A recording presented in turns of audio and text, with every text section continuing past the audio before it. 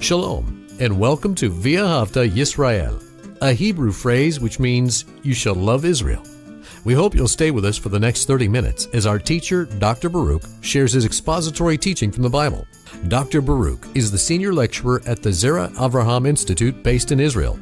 Although all courses are taught in Hebrew at the Institute, Dr. Baruch is pleased to share this weekly address in English. To find out more about our work in Israel, please visit us on the web at loveisrael.org. That's one word, loveisrael.org. Now, here's Baruch with today's lesson. Are you too casual about your faith? When it comes to studying the Scripture, are you too careless? Many people do not place the significance on the Word of God as they ought to. And when we fail to do that, it is going to impact what we believe, what we know about God, and how we behave. Behavior is of the utmost importance to God. Now, I want to say something, as I've done many other times in this study, and that is this. We are saved by grace. It's a free gift. We access it by faith. We play no role in us being saved. God does it all. And therefore, works are not part of our salvation experience. And we see something else, that our performance doesn't maintain our salvation. Once one has been saved by God's grace, we access that through faith. Once one has been saved, that person is going to be eternally in that condition, being made a child of God through God's work of redemption. God brought it about. He maintains it. We do nothing in regard to those two things, maintaining our salvation and bringing it about initially. Now, even though that works, performance, behavior plays no role in the means, that is how we have been saved. But, as I said, our works, our deeds, our behaviors are still important to God. Why? Because they bear testimony to others of our new life. That we have, and hear this, that we have had an experience, that we have been born again, that we are a new creation through Messiah being in Him, in this covenantal relationship with the living God. Well, take out your Bible and look with me to the epistle, John's first epistle, and now we're ready for chapter 5. In this 5th chapter, we see some foundational truth, and we need to embrace it. And let me just simply say this: theology is important. The doctrines that you embrace are extremely important. They have the utmost significance. If we're not believing the right thing, then we may not be saved. And even if we have believed the gospel properly, if we have poor theology, then we're not going to be behaving in a way that God is pleased. We're not going to be serving Him. So this is of the utmost importance. And we're going to see how the truth impacts our behavior. And that is something that you and I need to understand and remember. The truth, meaning proper theology, the right doctrines, understanding what the Bible reveals. These things are going to impact our behavior. And John is going to reveal this in no uncertain terms to us in this first part of chapter 5. So look there with me. 1 John chapter 5, verse 1, it says here, "And everyone who believes that Yeshua," that's Jesus, "is the Messiah." Now, the first thing I want us to see is this. It says everyone. Everyone who is believing. Now, that is a very broad statement. It includes all people. The invitation of the gospel is offered to all of humanity. It came to Israel first, to the sons of Jacob, the Jewish people, but it was always God's intent that through Israel, that this gospel would go forth to, as the scripture says, to the outermost parts of the earth. So it doesn't matter if you're Jew or Gentile, what ethnic group you belong to, what language you speak, what country has your citizenship. If you say yes to the gospel, if you believe, as it says here, everyone who believes that Yeshua is the Messiah, everyone who believes that, they're going to share a same outcome. And what is that? It tells us that one who believes that Yeshua is the Messiah, it tells us from God, and it's speaking about this one who believes.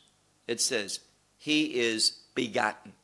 Now, that is simply an old English term, begotten for born, and the implication is because we've been born the first time, we're born again, born anew. We have new life. It's a reference to what theologians call regeneration. Through our faith in him, it's going to cause something, cause us to be born again, to be begotten anew, to have a new identity, to become a new man or a new woman. All of this concept of being regenerated. And then it tells us, this word, having been begotten, we need to pay attention to grammar, because there's some very important information found in the grammar of that phrase, having been begotten. First of all, it's in the perfect tense and in the passive voice. What does that mean? Well, it tells us that when one is begotten, born again, that happened for me many, many years ago. So it happened in the past, but today, right now, that new condition, having been begotten anew by God, it's still part of my life. And the fact that it's in the perfect, it just doesn't mean that it's in the past and it comes now into the present, but it continues on into the future. And in this context, based upon what the Word of God reveals, it will extend for all of eternity. Being begotten anew, born again, regenerated, causes us to be a new creation, obviously, a new creation in Messiah. And that tells me that that new status, that new condition, is an eternal one. That's the perfect tense. What does the passive voice tell us? The passive voice tells us, and this has huge implications. It tells us that I didn't do it. I didn't achieve it. I had nothing to do with it. It simply was done for me in my behalf. I received it by faith, but God did it. God did it, and God will, and this is also big, because there are teachers that are sharing falsehood. They're saying that in order to maintain that salvation experience, then you have to do this or that, or something else has to be done. No, there's nothing that needs to be done in order to maintain our salvation. There's one individual that says Messiah. He intercedes, and that intercession maintains our salvation. No, there's no Bible verse that says that whatsoever. Does he intercede for us? Yes, he does. Does that impact our life? Yes, it does. Does it change in any way our salvation experience? Maintaining it, improving it, changing it? No, it does not. Once we become that new creation, although we're going to grow and mature in our faith, God never sees us differently. He always recognizes us from the moment that we are begotten anew, that we believe that we are saved, justified, whatever term you want to use. From the moment that we are saved, God forever will acknowledge us as his redeemed children, redeemed by the blood of his only begotten Son.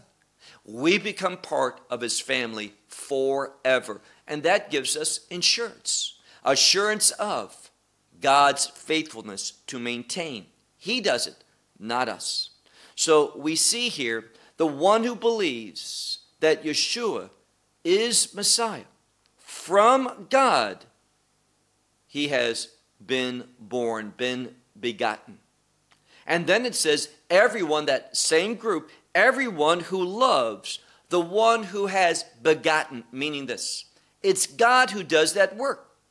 So everyone who has been begotten by God will love the one who has caused that, has brought that about, and that is God.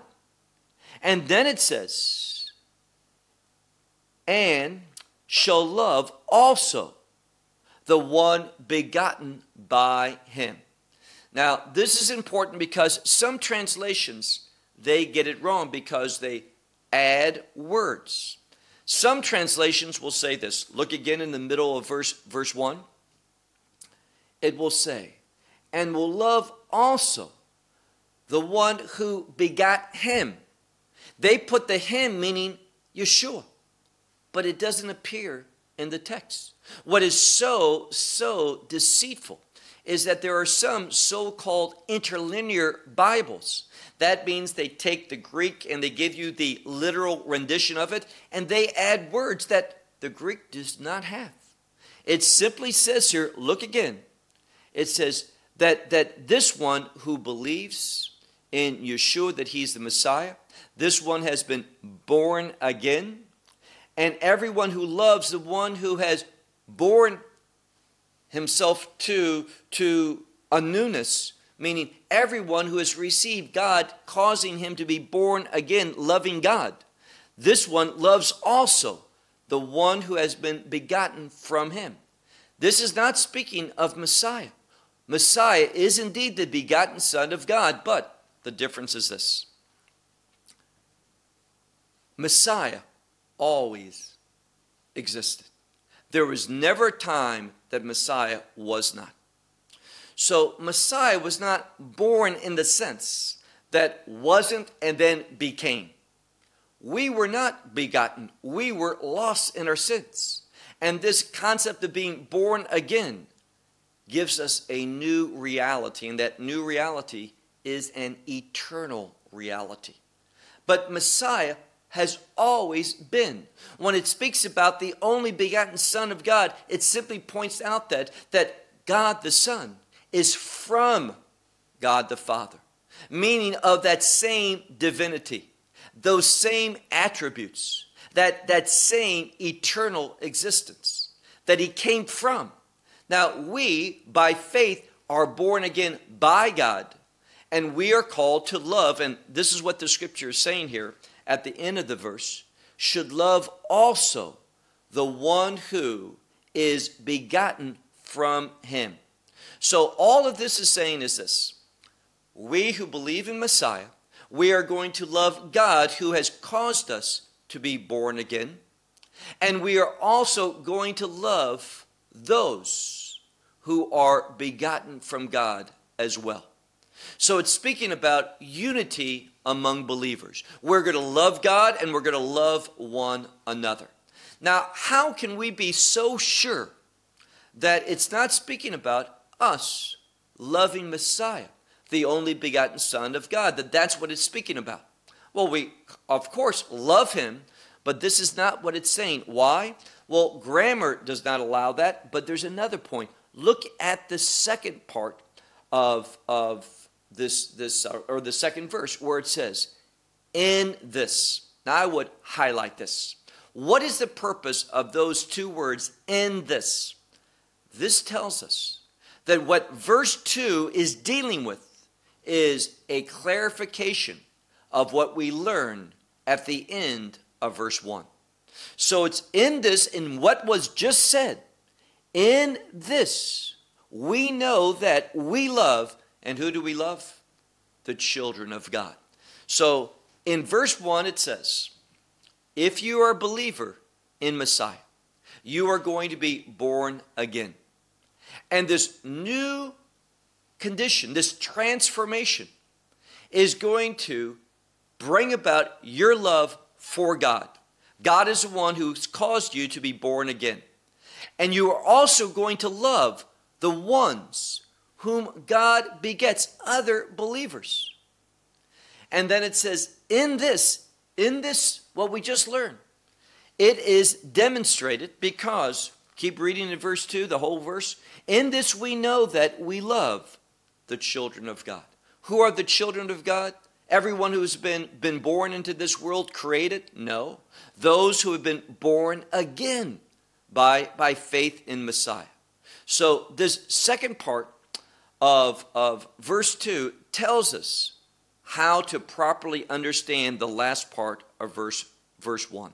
And then look at the end of verse 2 where it says, whenever God we love. Now this is going to have some huge implications. It says, whenever God we love.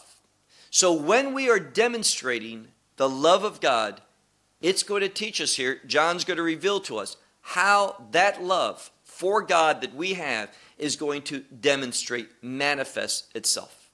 And what is that? Well, notice what he says. Whenever God we love, also, this is the outcome, also his commandments we keep. So it's very simple. We have it given to us. The love of God is going to manifest with us keeping his commandments. Now, if you are looking at a more modern translation, and you see the modern translations are derived from a different Greek text that I'm using.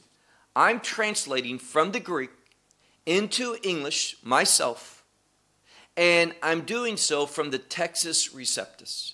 Most Bibles that people use do not have their text based upon this Greek New Testament. They use a different one called Nestle Allen. And Nestle Allen has, instead of his commandments we keep, it says his commandments we do. Now, obviously, there's not a big difference in our thought based upon the English language, whether it says we keep the commandments, we do the commandments. But what is probably more accurate? Well, in Hebrew, we say, Anachnu mekayamim et hamitzvot. We are keeping, or another way to say that, Anachnu shomrim et hamitzvot. We are keeping the commandments. Now, we don't say in Hebrew, Anachnu osim et hamitzvot. It's just not the best Hebrew to use the word la'asot, to do, in regard to keeping the commandments. But in other languages, obviously in English it's fine, in Greek it's fine. So the fact that the Textus Receptus has the word for keeping instead of doing shows a closer connection to the Hebraic quality of those Jewish individuals who would have been speaking this. So it gives a better feel, a more accurate understanding of the original speakers, how they would have conveyed this. So again, whenever one loves God, also his commandments we keep. So whenever we love God, we are going to keep his commandments. Look now to verse 3. For this is the love of God. Now it's getting very specific. If we didn't understand what he said previously, now in this verse, verse 3, he's going to make it very clear. For this is the love of God, in order that his commandments, he says it again, we keep. And the commandments, his commandments, are not burdensome. They are not burdensome at all. They are not. That's what it's emphasizing. His commandments, they are not burdensome. Now, what I like about this is this. The subject is God. This is very important. We find that we are called to have faith in Yeshua. But that faith brings about God's work in our life. And since God becomes the subject, and he will continue to be the subject, we know that we're speaking of the commandments of God. Why is that important? Because there are those that say, oh no, we're only talking about not all the commandments in the Bible, but we're always talking about only the Messiah, his commandments, what he taught in the New Testament. Nothing to do with the Old Testament. One cannot come to that conclusion here. That is wrong. It's the commandments of God. What commandments of God? All the commandments of God. So once more, the last part of verse 3. And his commandments, burdensome they are not. Because everyone, and notice what it says, everyone who has been born or begotten from God, notice, he's going to tell us what now doing the commandments of God brings about. So important that we see how this scripture is being developed, what the revelation is. When I love God, I'm going to keep his commandments. And in keeping his commandments, it is going to bring about something for me in this world. And what is that? Not salvation, but it's going to cause us, and hear this, to live a victorious life. Why do I say that? Once more, look at verse 4 where it says, because everyone who has been born again, born anew, begotten from God, notice he's the subject. It says, victory over the world. And what is this victory that overcomes the world? It is our faith. So what he's saying here is this, and the word here for victory or overcoming is the same word. Victory is a noun. And the verb is overcoming.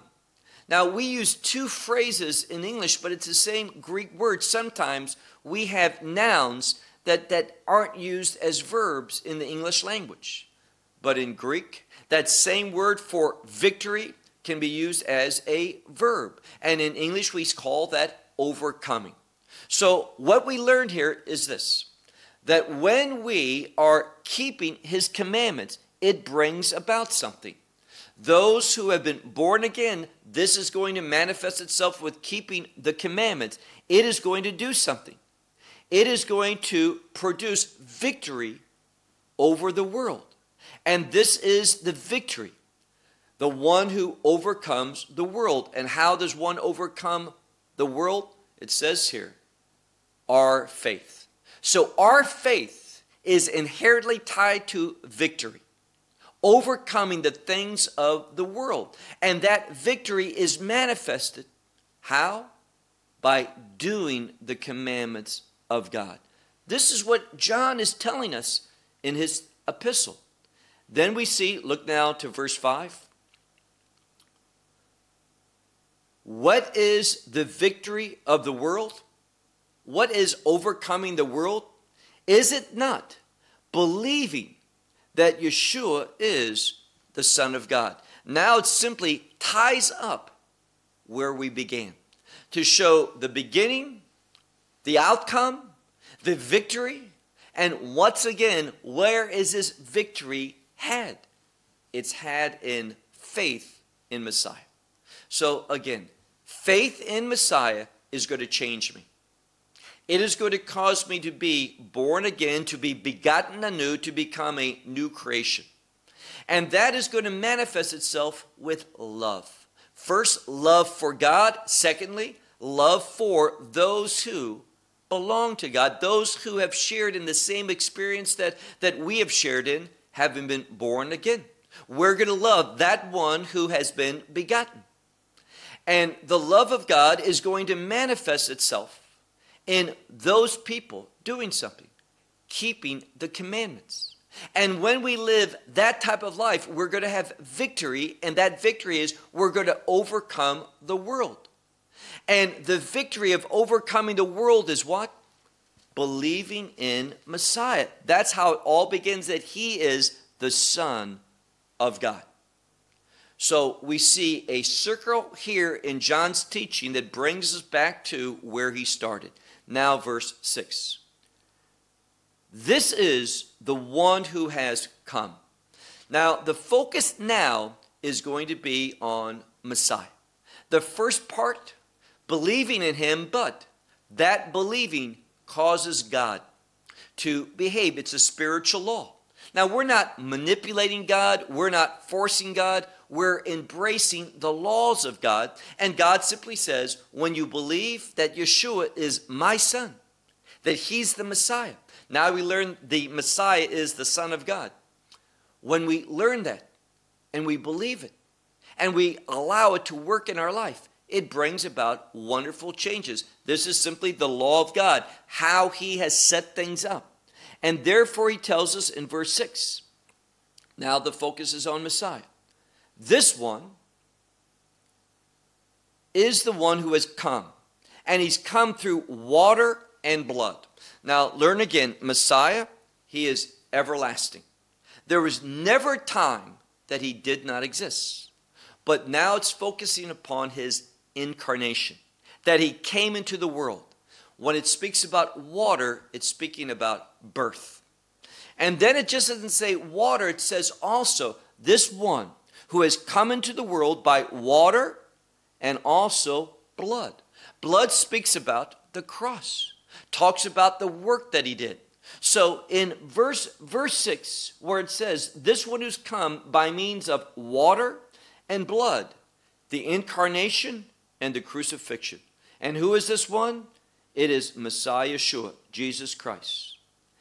And not in water alone, just not being born, not just the incarnation, but in water and blood. It's speaking about the fact that Messiah is, that he entered into this world. That was not enough for him just to come. He had to die. He had to be crucified. And the emphasis of his crucifixion is the blood. Now, I don't want to go off on a big tangent, but it was not simply that he died. That's important, and he did. But that key element, that which brings about redemption, is blood. And that's why it's emphasizing here, not just that he died, although he did, but it's emphasizing the blood that he shed. So the incarnation and the crucifixion, which released the blood of Messiah so that we could be born again, that we could be redeemed. And then he goes on to say, also, the Spirit, he is the one that testifies, because the Spirit is true. Now, the Spirit, he is true. He is a true Spirit. He testifies accurately, perfectly concerning the truth of God. And this just tells us what John tells us elsewhere back in his gospel, and that is the Holy Spirit, the Spirit of Messiah, is the Spirit of truth. He will lead us in all truth. Now, notice something here. He ties something together. He ties a testimony, a witness, where it says, and the Spirit, he is the one that testifies, because the Spirit is truth. And what it literally says is the Spirit, he is the truth. Very important that we see this, that everything the Spirit reveals, and the Spirit, men wrote down the Word of God having been inspired by the Spirit of God. So the Holy Spirit, he is true, and therefore it says, look now at verse 7. Now in verses 7 and 8, we get into a very important doctrine. And let me say that doctrine is the Trinity. Here's the problem. If you're following a modern translation, they are going to remove some of what the New Testament has. Now, why is that? Well, remember, there's two primary Greek texts, the Textus Receptus and what's called Nestle Aland, two men that were the editors of the second one. And Nestle Aland, what was their objective? To put together the best Greek text? No. Their objective was to show major differences between main manuscripts and the Textus Receptus. So they weren't about showing us what's the most accurate, but what are the primary differences? The problem is these differences don't improve the text. That was not their intent. And it's very unfortunate that so many translations, the vast majority, in fact, really there's only a few that do not, and that is the King James and the New King James, they only use the Textus Receptus. So you're going to hear some things that are in the Greek text that's not in your Bible, so you need to pay very close attention to this. Look at verse 7. Because 3 are the ones testifying in heaven.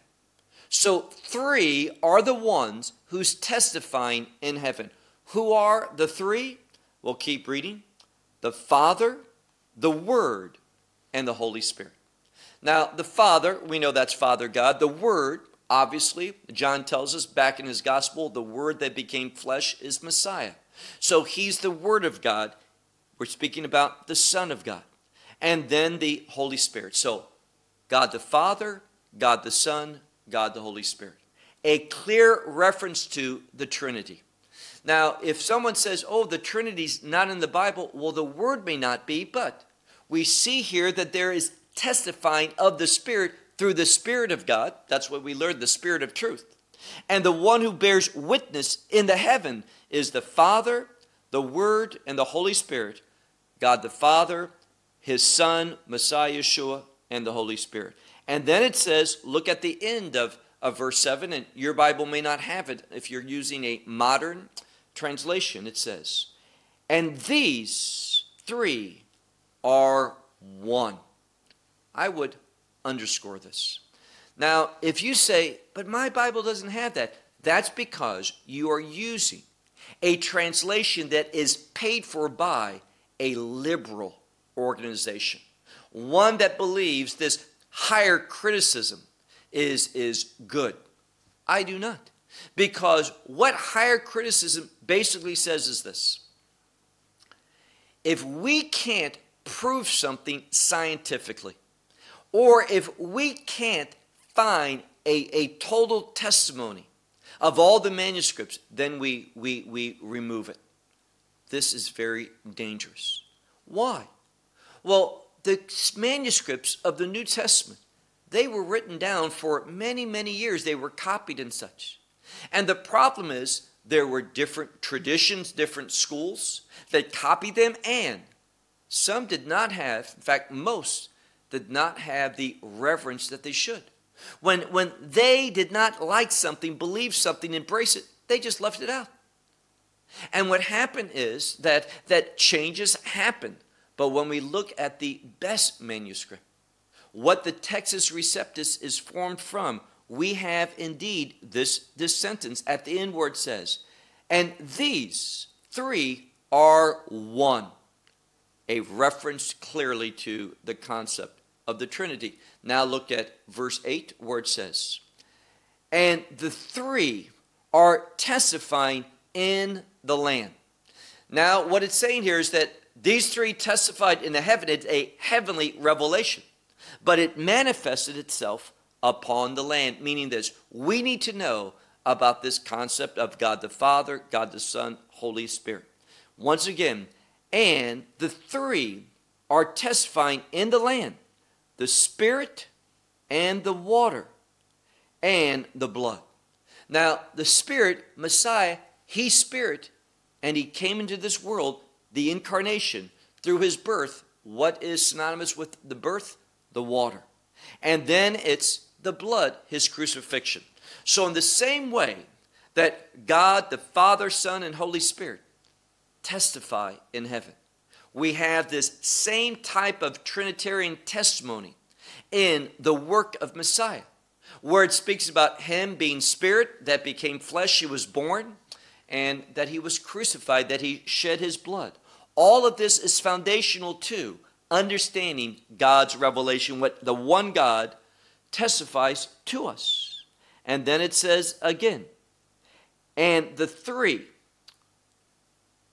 are in one. So it says it again as we conclude verse 8. So I would pay very close attention, going through as much as you can find, looking at different manuscripts. And if you want to know the scripture that's included here, it's good to look at the King James, the New King James, or to look at an interlinear that's based upon the Textus Receptus rather than Nestle Allen. Now move to verse 9. If the testimony of men we receive, and people do. In a court of law, people believe what others say. So if the testimony of men we receive, the testimony of God is greater because it is the testimony of God and not a man.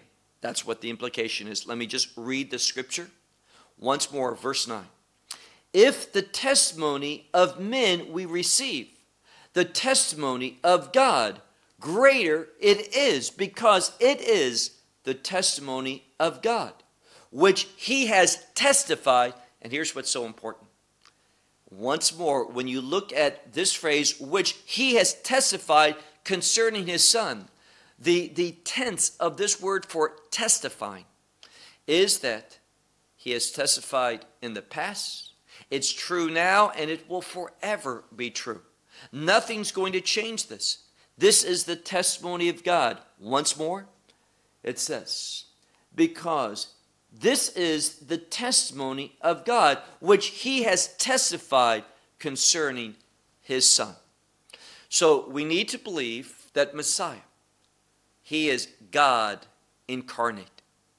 He was born. God, who is spirit, became flesh because he was born into this world. That's the water. So we have the Spirit of God becoming flesh, and that flesh being offered up for redemption. This is what the blood testifies to. Now look at verse 10. The one believing in the Son of God has this testimony in him. Very important.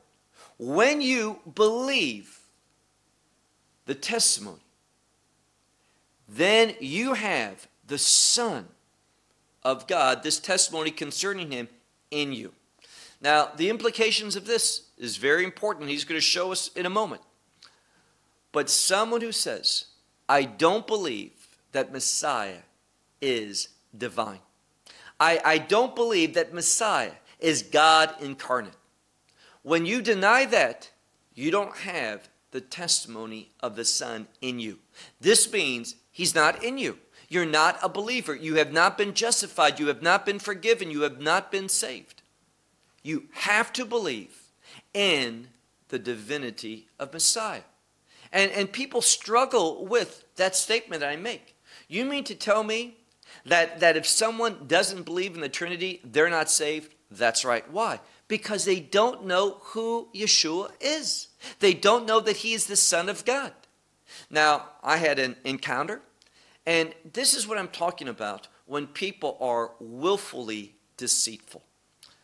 It was brought to my attention that a congregational leader, and I would say that he believed in the Trinity, but he was influenced by another individual, and he says, I never believed in that. Okay, I'm going to accept his testimony. He never believed in the Trinity. Therefore, what happens? Well, it was told to me, it caused an issue with our study group here in Israel. So I called him, and I consider him a friend. Used to consider him a brother because I thought that he believed the truth, but based upon his current words, he's not. He's still a friend. So I called him up and I said, do you believe that Yeshua is divine? He said, absolutely. Thought that was wonderful. But then as I posed him further, he believes that everything has divinity. Because God created everything, God put a little bit of himself in everything.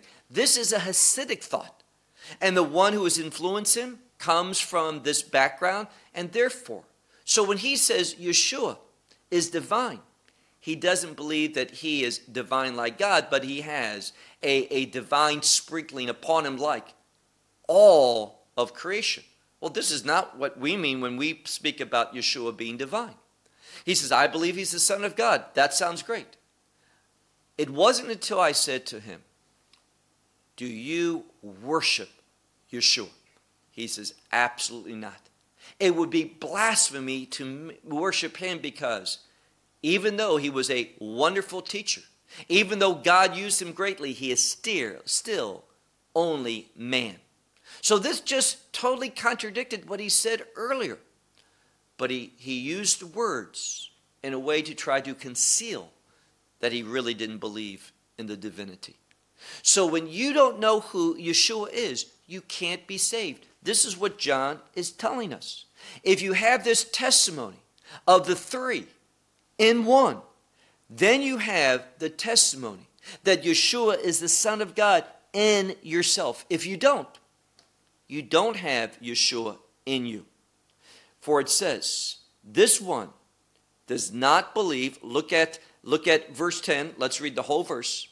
The one believing in the Son of God has the testimony in himself. But the one not believing in God, it says, makes him to be a liar. So when someone denies the divinity of Yeshua, he is calling God a liar. This is what we see being revealed in verse 10. So everyone who says, oh, I believe that Yeshua is the Messiah, but I do not believe that he's divine, this one is calling God a liar. And he doesn't, if you think God's a liar, you don't believe in the biblical God. So he's underscoring the problem that people have today spiritually with denying the divinity of Messiah. And one of the big takeaways from the Trinity is the divinity of Messiah. Again, verse 10, we read, the one believing in the Son of God has the testimony in himself. The one not believing God has made God to be a liar, because he has not believed the testimony which God has testified concerning his Son. Now that's pretty easy to understand. He has not believed the testimony that God has testified concerning his only begotten Son, Messiah Yeshua. You reject the identity of Messiah, you reject God. And that's why those who, and it's not all in the Messianic movement, but some, and unfortunately a growing number, that believes, well, if you believe in the God of Israel, and you believe that there is a Messiah, then you by default believe in Messiah, Yeshua. And therefore, you because Messiah and God are one, therefore you believe in the Messiah. No.